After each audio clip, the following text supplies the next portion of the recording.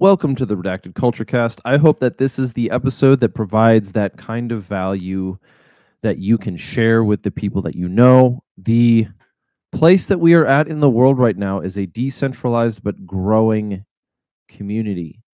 And the only way for that to work is if I provide enough value for you to share it with people that you value yourself. Now, the title of today is Brave New War. The reason why we have that title is because it is the title of a book that I have recently finished by Robb. If you're a regular listener of the show, I have talked about him a little bit recently. So let's get down to business, like the famous Disney movie before they get all weird. Right now, we are running a pre-order on 2 sets of shirts.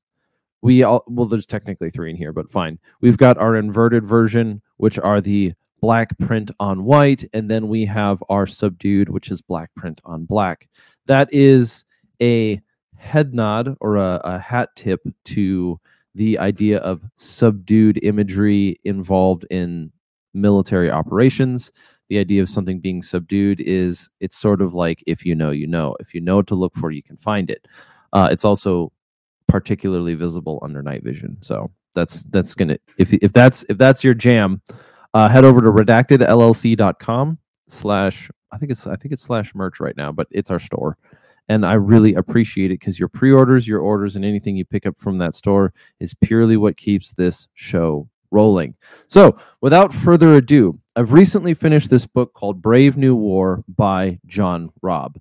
And the reason why I would want to talk about it so quickly is because I would recommend reading it on the one hand, and then I would also recommend engaging with the ideas inside in both spoken and written format. In other words, buy the book, read it, talk about it. I would recommend it as far as one worth reading because it was published in 2007. A book being published in 2007 wouldn't normally go out of date so quickly, but there's a certain element of Robb's writing which didn't really keep up with the times. He didn't really make accurate predictions about, say, social media, but he did, on the other hand, present a really intriguing and valuable argument for us as citizens of America, or just us as individuals. It doesn't necessarily fall within the category of philosophy, but the subject is a combination of talking about the changing economy and format of the world's information exchange with things like the internet, as well as how guerrilla warfare is changing or was changing in 2007 to focus on decentralized, maybe even networks is too solid of a term, but decentralized efforts by using Iraq as an example to attack economic targets to cause the most bang for your buck, so to speak. And so the beginning of the book almost feels like it's written. The beginning of the book almost feels like it's out of time, like it fit. It's almost even like a time capsule back to 2006, 2007, where many of us were quite young, and so it allows us to look back into just the recent history and have some sort of understanding of what the mindset of the world was just before we hit this social media revolution and all of the chaos that ensued henceforth. But I think there's a certain principle that should be addressed. Now, Robb is essentially arguing that decentralization is inevitable. I'm going to restate that because of how important it is. Robb is effectively arguing that decentralization is inevitable. And while he's writing this in 2007, and he's saying that in order for the world to react to in order for the world to become anti-fragile or robust against the decentralized form of terrorism, which is what I mean by decentralized terrorism, is that there isn't any hierarchy that can be attacked, so to speak. There isn't any sort of network that can be dismantled directly because of the open source nature of information, technology, weaponry, target descriptions, so long and so forth. That this concept, the open source access to information, in conjunction with the asymmetrical fragility of the world that we live in. Let me go back to a full screen for those of you on YouTube. On the one hand, we have on the one side of the argument, or not the argument, on the one factor that contributes to this situation is that due to the internet, whether it's the light web or the dark web, however you want to talk about it, due to the internet, there is so much information available. And I'll use an example that's much more present and relevant to our day and age.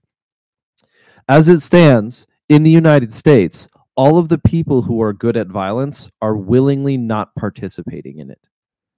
Let me be clear on that one.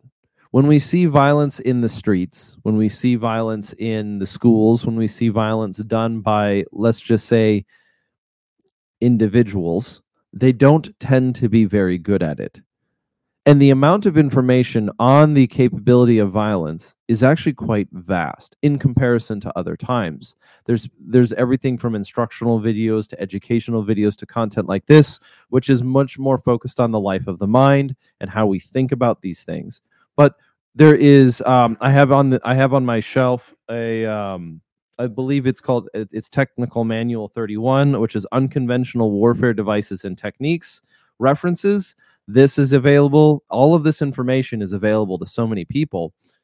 But what ends up happening is, while that information is available to people, we'll get to that later. While this information is so available to people, we don't see a lot of people participating in it. We don't see it there isn't a direct correlation between access to information and action in the way that the accusers say so.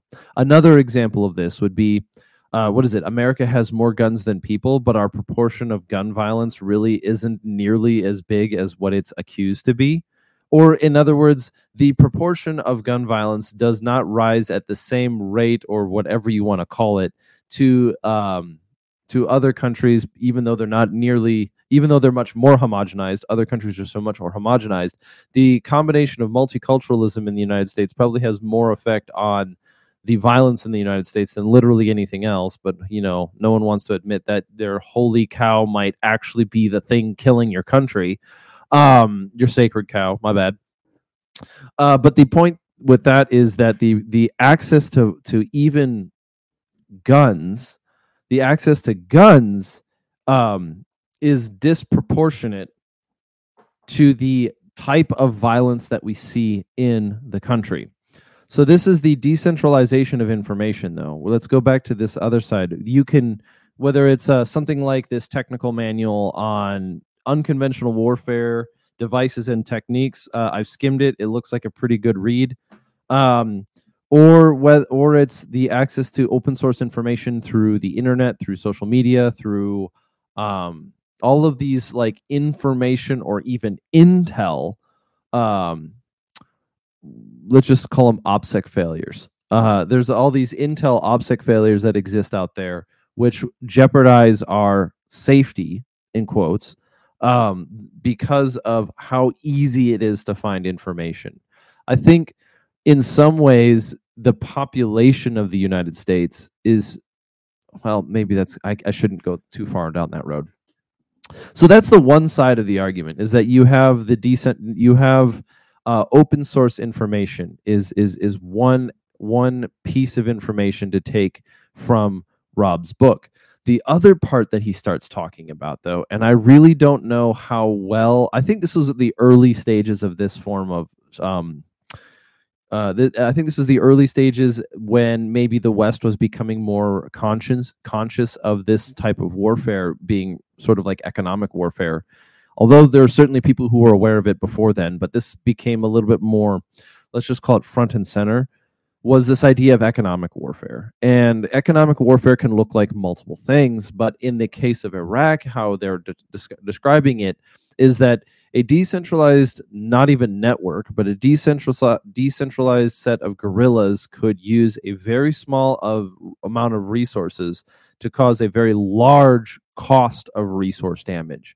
Think of it this way: the expenses required to the cost of materials that it would take an insurgent in Iraq in 2007 to blow up a pipeline was something like 50 to 150 American dollars, but it would end up doing something in the millions of dollars of damage, and that's a pretty good trade. If it costs me $100 to do $1 million worth of damage, and my primary model is economic warfare, that's a super weapon. I was talking to a fellow recently who was addressing the idea of fentanyl in the United States. And although there's a certain political aspect, which probably should be addressed on moral grounds, although there's a certain political aspect to even the mention of the word fentanyl, he brought up a really interesting point. The cost of the precursor. This is me quoting a person, so I my numbers will probably be off. But he said that the cost of the precursor chemicals to acquire that is required to produce fentanyl, if the ratio is something like this, the precursor, if I spend $350, $350 less than the cost of a PlayStation 5, I can produce up to $25 million in profit or damage to the United States.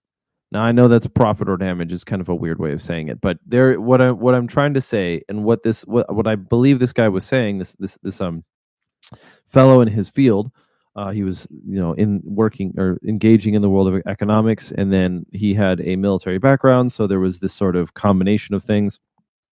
But what he was talking about was that for the cost of $350 in precursor chemicals, it is possible for an element, the gross summary of profits of those materials being sold in the United States in the form of fentanyl to reach about $25 million.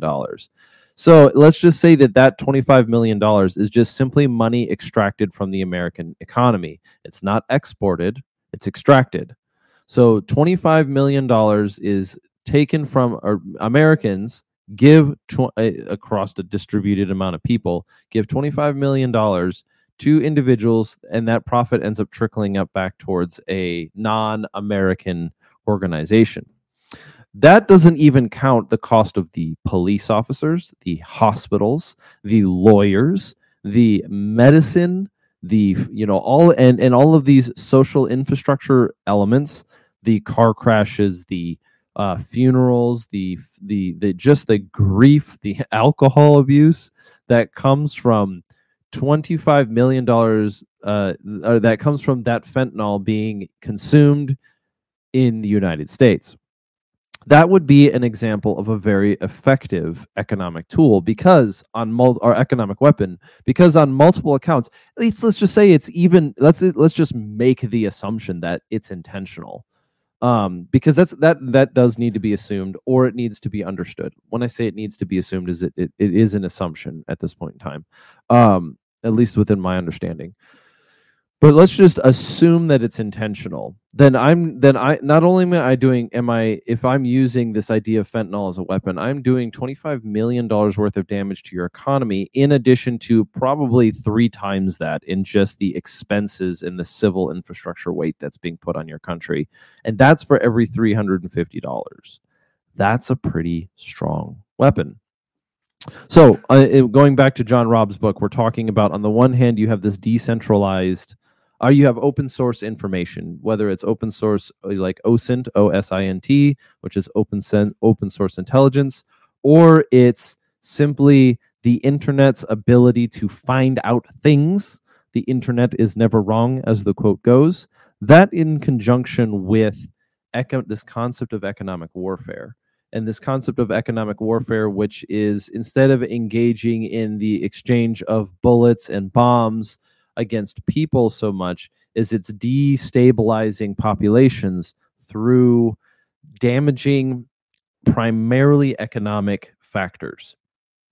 And as we were seeing in the example of Iraq in 2007, I know the way I pronounce Iraq, it might be a little odd to you, but Iraq in 2007 was to attack pipelines, and in America in 2023, one example might be the use of fentanyl.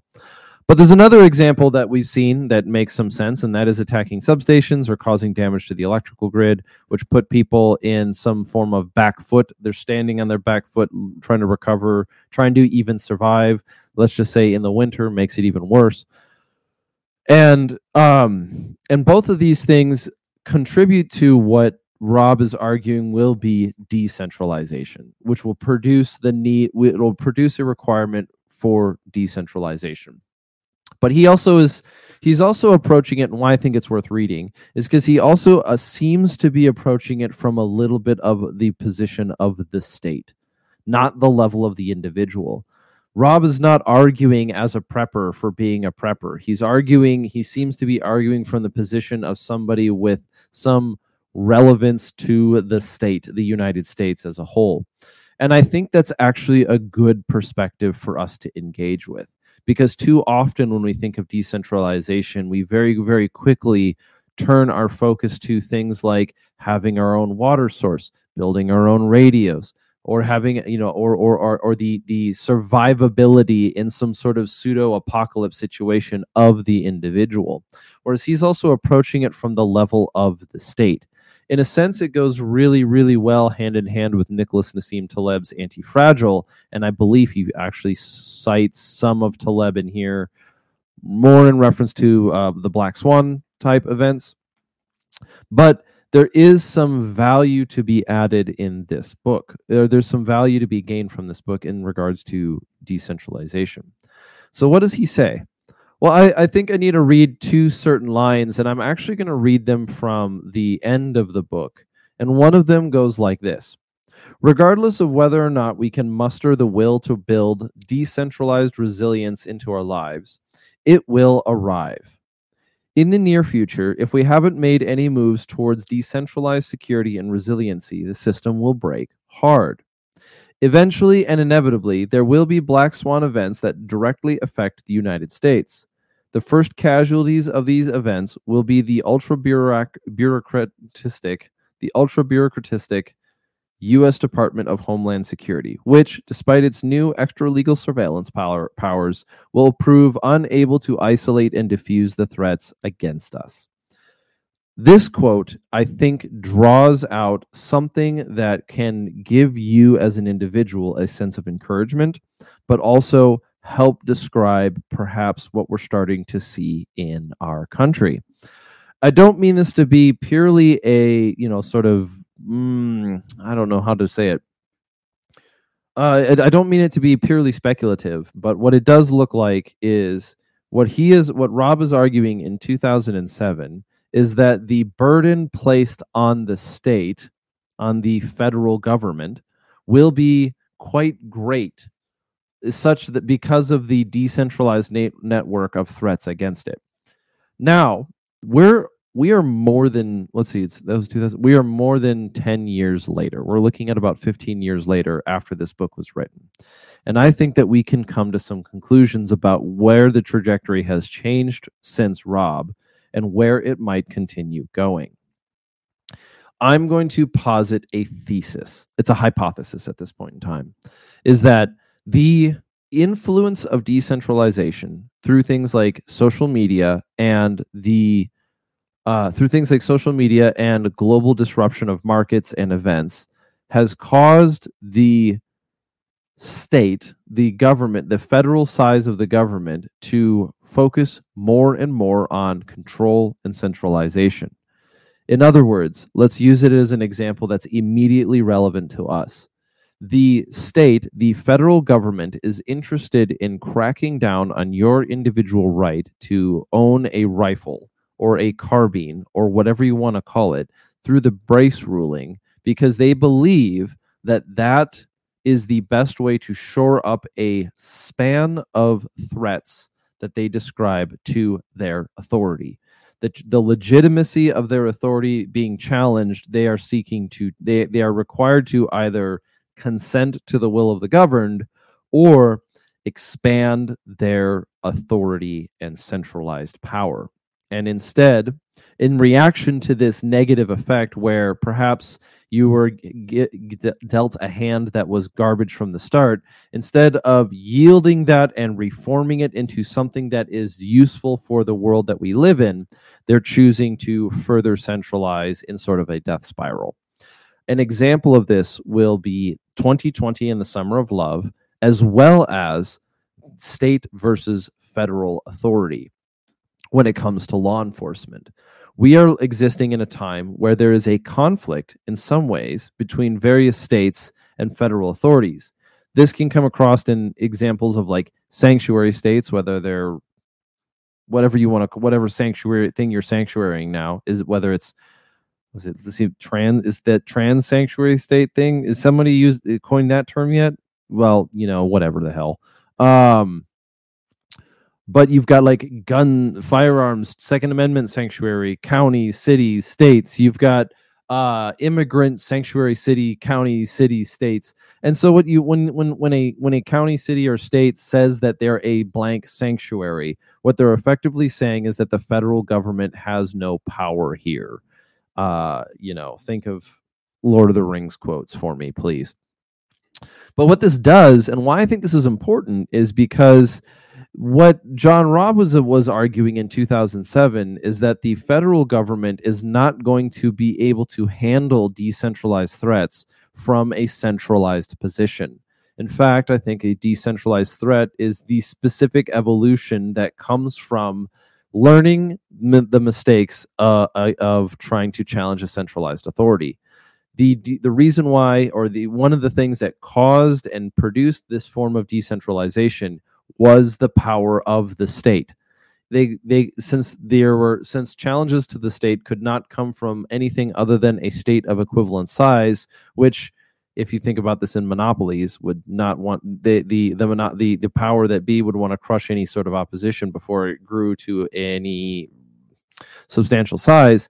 If you want to think about it this way, then instead of it being a single entity that's the opposition to the state, you would have a decentralized. And what I mean by decentralized is there is no one banner, creed, or argument. It is simply individuals choosing voluntarily to participate or to withdraw from the system. We've talked about this a couple times before when it comes to socialism and communism, but we'll get into that in another time.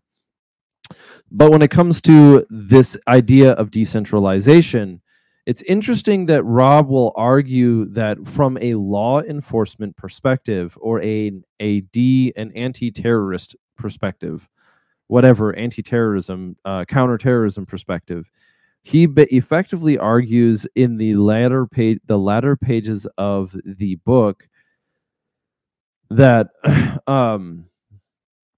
that counterterrorism has to decentralize. That was a really, really bad transition. Here's a quote. The Department of Homeland, this is from pages 160 and 161.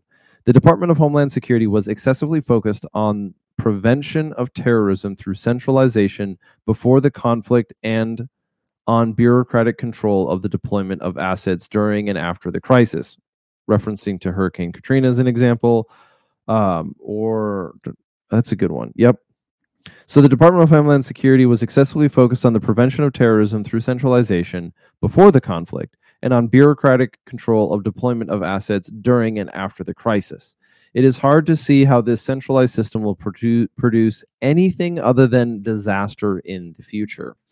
In other words, that the attempts of the centralizing power to become more bureaucratic and more authoritarian will only magnify the level of catastrophe that is as a result. You could make the argument that one example of that is the repeated railway and infrastructure failures that we've been observing in the recent couple months. However, I still need to use a caveat there. I am not currently in a position to make a really good assessment on how out of the norm that is. And then, but what I can say is just because whether it is or is not in the norm does not mean that it's acceptable. We do not, whether or not we're experiencing the same amount of train derailments, or we're experiencing more derailments than ever before, does not mean that it is acceptable going forward. We should expect those that are supposedly appointed and or elected into those positions to do their damn jobs or find a new one. For whatever reason, we shouldn't just expect the corrupt to stop being corrupt. Let's just be clear. But let's talk about decentralization, especially when it comes to security forces. When you look at security, and I mean this in the form of security, whether it's on a nation state or a single location, physical security in any meaningful way, one thing that we've observed in the world is that decentralization only improves your capabilities. But decentralization also requires something, that it requires that the individual or the smallest unit of decentralization is competent and capable up to a certain level. You cannot have decentralization with illiterate, incompetent people. You cannot achieve it, because if people are dependent on each other and if we have interdependence, there is a weakest link problem, which behooves you, military term, but behooves us as individuals to carry our weight and more. There's this quote within the Ranger Creed that has to go with, I will carry more than my responsibility. Or no, I will carry my weight and then some. Don't at me. You can't smoke me for not having every single line of it memorized 12 years later or 10 years later now. Holy shit. I almost cursed, but I think it's almost been 10 years to the day. Whatever. So back to decentralization of security. Think of it this way. If your local sheriff, who's elected, who's aware of the people, has the resources that allow him to integrate and participate and has the resources at his disposal to deal with and affect change within his community in regards to terrorist and counter-terrorist scenarios. It's not that they need to be more armored and more individual, but more empowered and as a part of the community. The closer that guy is to the community, in theory, the more able he is to address the threats of that scenario. And this does not scale. So, in other words, the argument that the federal government made with the idea of federal forms of law enforcement is that the states couldn't handle the magnitude of crime that was going on. You can see this as an example perhaps with the mafia. Is that one of the reasons why we had to start standing up organizations that were federal level police stations? Could have had ulterior motives, and I will grant that. But their sort of stated purpose was that the states couldn't handle interstate level organized crime. But we don't live in those days anymore. We don't live in the same days as the mafia. And in some ways, the mafia was produced by the government, which is a little weird when you think about it, that we keep dealing with the problems that we create. And so, but we'll get back into that one. So the question, first of all, is does that exist? Is that the case anymore? And I think Robb is arguing no. I think Robb would effectively be arguing that the threat of some sort of mafia style crime network is much less of a threat in today's age. Rather, node operated decentralized terroristic threats, ergo Antifa, if you want to get political on this one, are going to be more dangerous, are the greater threat that we're facing today. And in a sense, you get this cyclical issue, this circular reasoning that goes into centralizing the authority of federal law enforcement, which says the threat is rising, so we need to increase our security state. But the more that you increase your security state, the more that you entice and produce, and in fact, I mean produce, like manufacture the thing that is the threat. In other words, another example would be with the idea of gun control, is that the possession of arms is the closest thing to an absolutely decentralized network of security that you can acquire. I don't know if we'll ever get to see this happen in the world, but perhaps it is possible that the United States will be. It's not the word justified. There's a word that I'm looking for, which happens on the show, but it's like fulfilled. It's like when your idea that you've been arguing for gets proven to be correct in the end. But perhaps one day there will be a day where all the nations of the world are being completely crushed by the collapse and breakdown of society and the ever-present, ever-growing dangers of decentralized terroristic networks. But the United States will be just fine because individuals still own their guns and decide to take responsibility for their communities. Vindicated, that's the word. Maybe the United States will be vindicated someday. We don't know. Not likely, but it's possible that the ever evolving type of threats to the prevalence and growth of human life, whatever you want to call it, will the United States will be vindicated because by enshrining the right to bear arms in our society, we have effectively produced and codified a natural form of decentralized security into our system alone. And as a result, the things that cause other countries which have disarmed and enslaved their populations will not have the same effect on U.S. soil. I don't want to hope for that future. That would be kind of crass because it would require the presence of such things. But on the other hand, it's effectively what we have in our world. So, last quote from John Robb on page 185. Members of the middle class will follow, taking matters into their own hands by forming suburban collectives to share the cost of security, as they do now with education, and shore up delivery of critical services. These armored suburbs will deploy and maintain backup generators and communications links. They will be patrolled by civilian police auxiliaries that have received corporate training and boast their own state-of-the-art emergency response systems. That is a prediction made by Robb that only sort of came true in 2020.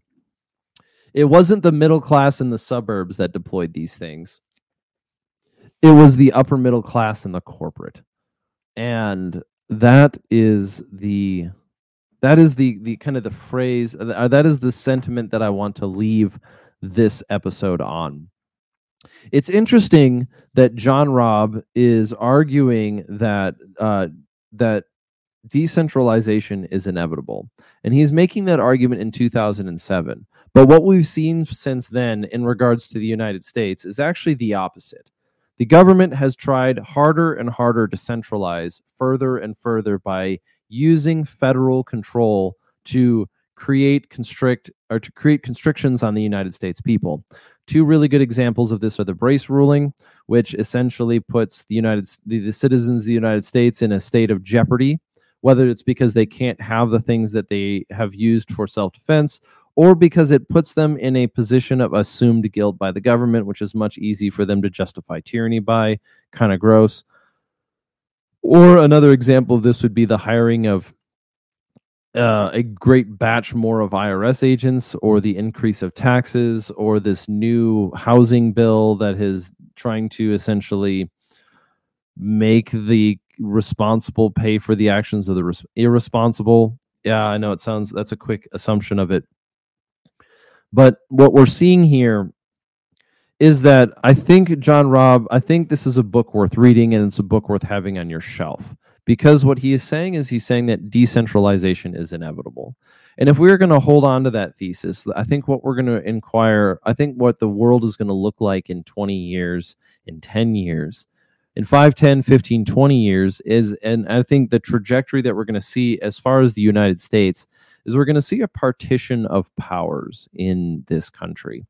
What I mean by a partition of powers or a partition of culture is probably more important, probably more accurate. You're going to see a partition in culture in the United States between effectively the authoritarian centralized population and the decentralized underground.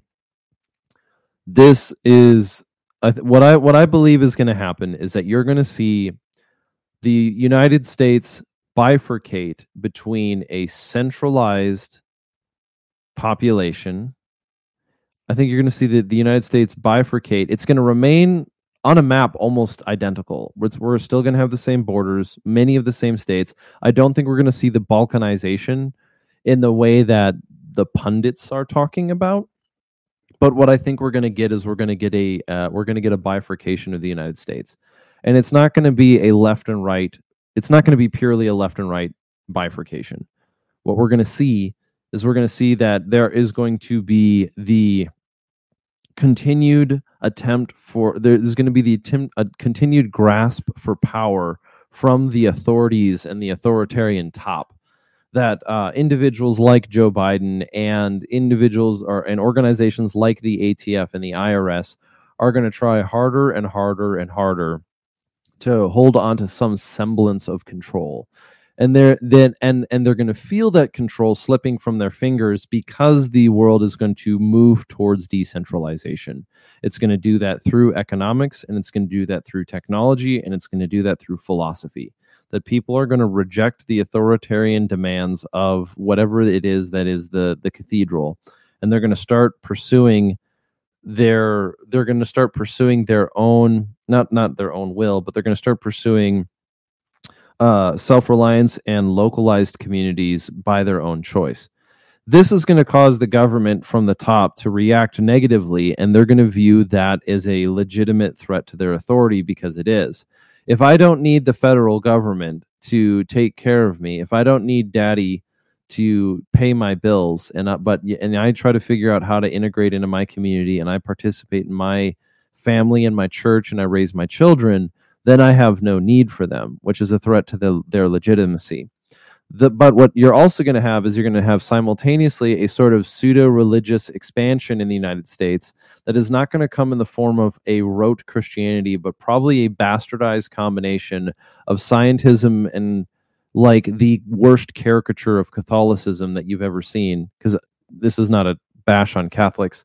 In fact, I think some of your theologians are of great worthy of respect. This coming from a Reformed guy. But I think you're going to see a bastardized caricature of Catholicism combined with some sort of pseudo-scientism mixed with a little bit of New Age to create a brand new cathedral of paganism, which is going to, not paganism, it's like this brand new cathedral kind of thing, which is going to represent the higher section, the higher partition. And I don't mean higher as in better, but sort of the public face of the world. You're going to see the world you're going to see the United States and the world partition between the decentralized real powers where people are making real moves, and then you're going to have above it the massive veneer, not just like the 10% of the iceberg, but the massive veneer of centralized normal economy, which is going to focus more and more and more on personalities like Donald Trump and Joe Biden, and less on their own avenues of influence. And as a result, that will be the partition of the world between the true power, the true we the people will be decentralized and will choose voluntarily to participate in community, and then the people who follow along the lines of, whatever you want to call it. And I don't want it to be too derogatory, because they all serve their purpose. And this is not to call them sheep, because that would be so insulting and wrong. But rather, I think you're going to see a focus on, this focus on this sort of centralized power, Biden save us, government save us. And those people are going to hold resentment against those who choose to take responsibility for themselves. But what it also looks like in application is that if you attend a church, now's the time to start considering what your security posture is going to look like, because that will certainly continue to be a target. It'll be seen as a threat to the legitimacy of the authority system, just like the church was a threat to the legitimacy of the worship of Caesar back in the early era. And I don't think that just because you are being persecuted is evidence of the legitimacy of your faith, or it is a legitimacy. I don't think the presence of persecution should be mistaken as a pure sign of the legitimacy of your conviction. It does, however, come to stand that if you are waiting for the government, the centralized government, to stand up some form of security posture in your immediate AO, your area of operations, where you live, where you work, where your children go to school, where you go to church, if you're expecting the government to do that, you will be long dead before they are capable of making a move. It's not whether or not they want to, it's simply that they are not possible, because the centralized authority that is the government, that is the federal form of law enforcement, is only capable of stopping a small percentage of decentralized threats that are being focused on you. And if you attend a church, then I think you could make a very strong strategic argument for this that goes something like this. What we have seen from threats of people who desire to do harm on the church, that information on them can be gathered from open source information or open source intelligence, their intent on attacking you is already decentralized. Their objective in attacking the church is present and decentralized in a way that they can sort of claim camaraderie, but also innocence and isolation from the attacking parties. And the government, the federal government, and perhaps even in some sense your state government, will not be capable of predicting and reacting in time. The classic example of the school shooting is this. If the government was capable of predicting all of the school shooters, why are all of the people who go and do this kind of violence tend to be on some sort of watch list, have some sort of concern, or even worse so, fit? No, that's not the way of going it. Even worse so, why is the government seemingly incapable of handling these threats? And I think that it is a moral failing I think it is a moral failing to jump to the conclusion that they want them to happen. I think that's a moral failing. I think that the real answer is that a centralized federal authority cannot possibly react to such things. The reason why you have violence in the United States is because we have become ever more reliant on a centralized authority, a centralized form of law enforcement for these kinds of crimes or these kinds of tragedies and travesties. We have become so reliant on them, and simultaneously, we have become so reliant on them, and the types of things that we are seeing, these types of outbreaks of massacres and violence, are specifically the kinds of things that sort of centralized federal government cannot respond to. So yes, if you want to make it political, say that it's that the idea of like centralizing gun control is not going to work. And you're absolutely correct. I believe that you're absolutely correct. But even then, why are you expecting them to be able to fix it in the first place? The tool can't do the job. Start looking elsewhere. Stop expecting the federal government to get their act together. Focus on your own community. Focus on your own church. If you have to start as small as your house, start at your house, expand to your community, and just grow from there. Let the decentralization of security happen regardless of what other people want, because that's the only way going forward. That is the only way going forward. At least that's the argument that's being made in Brave New War by John Robb. So if this came across as a little bit of a rant, I don't apologize at all. Rather, I hope that this has been an episode that is edifying for you, that makes your life better. And if you believe so, I appreciate it greatly if you share it with your friends. If you head over to redactedllc.com, we are still running this pre-order on these new shirts. Well, actually, one's new, one's returning. And when those are done, we'll be delivering them before summer. Hopefully, before summer. So share the show with your friends. I really do appreciate it. If you want to talk about decentralized networks, we are present on Spotify. We're present on Apple. We're present on Google Podcasts, YouTube, and Rumble. But the only way that we are actually growing is when people like you share us. And our objective is not to establish the hierarchy. We're not here to be, well, the joke could be the high priest of gun culture. But the goal and objective of Redacted is to equip you with the information you need to go forth into the world and conquer it, to go out and live to go out and live essentially your best life, but that's kind of cheesy. Let's just say the objective of Redacted is to equip you with the intellectual tools necessary to your survival and thriving. That being the case, this has been the Redacted Culture Cast for Brave New War by John Robb. Talk to you soon.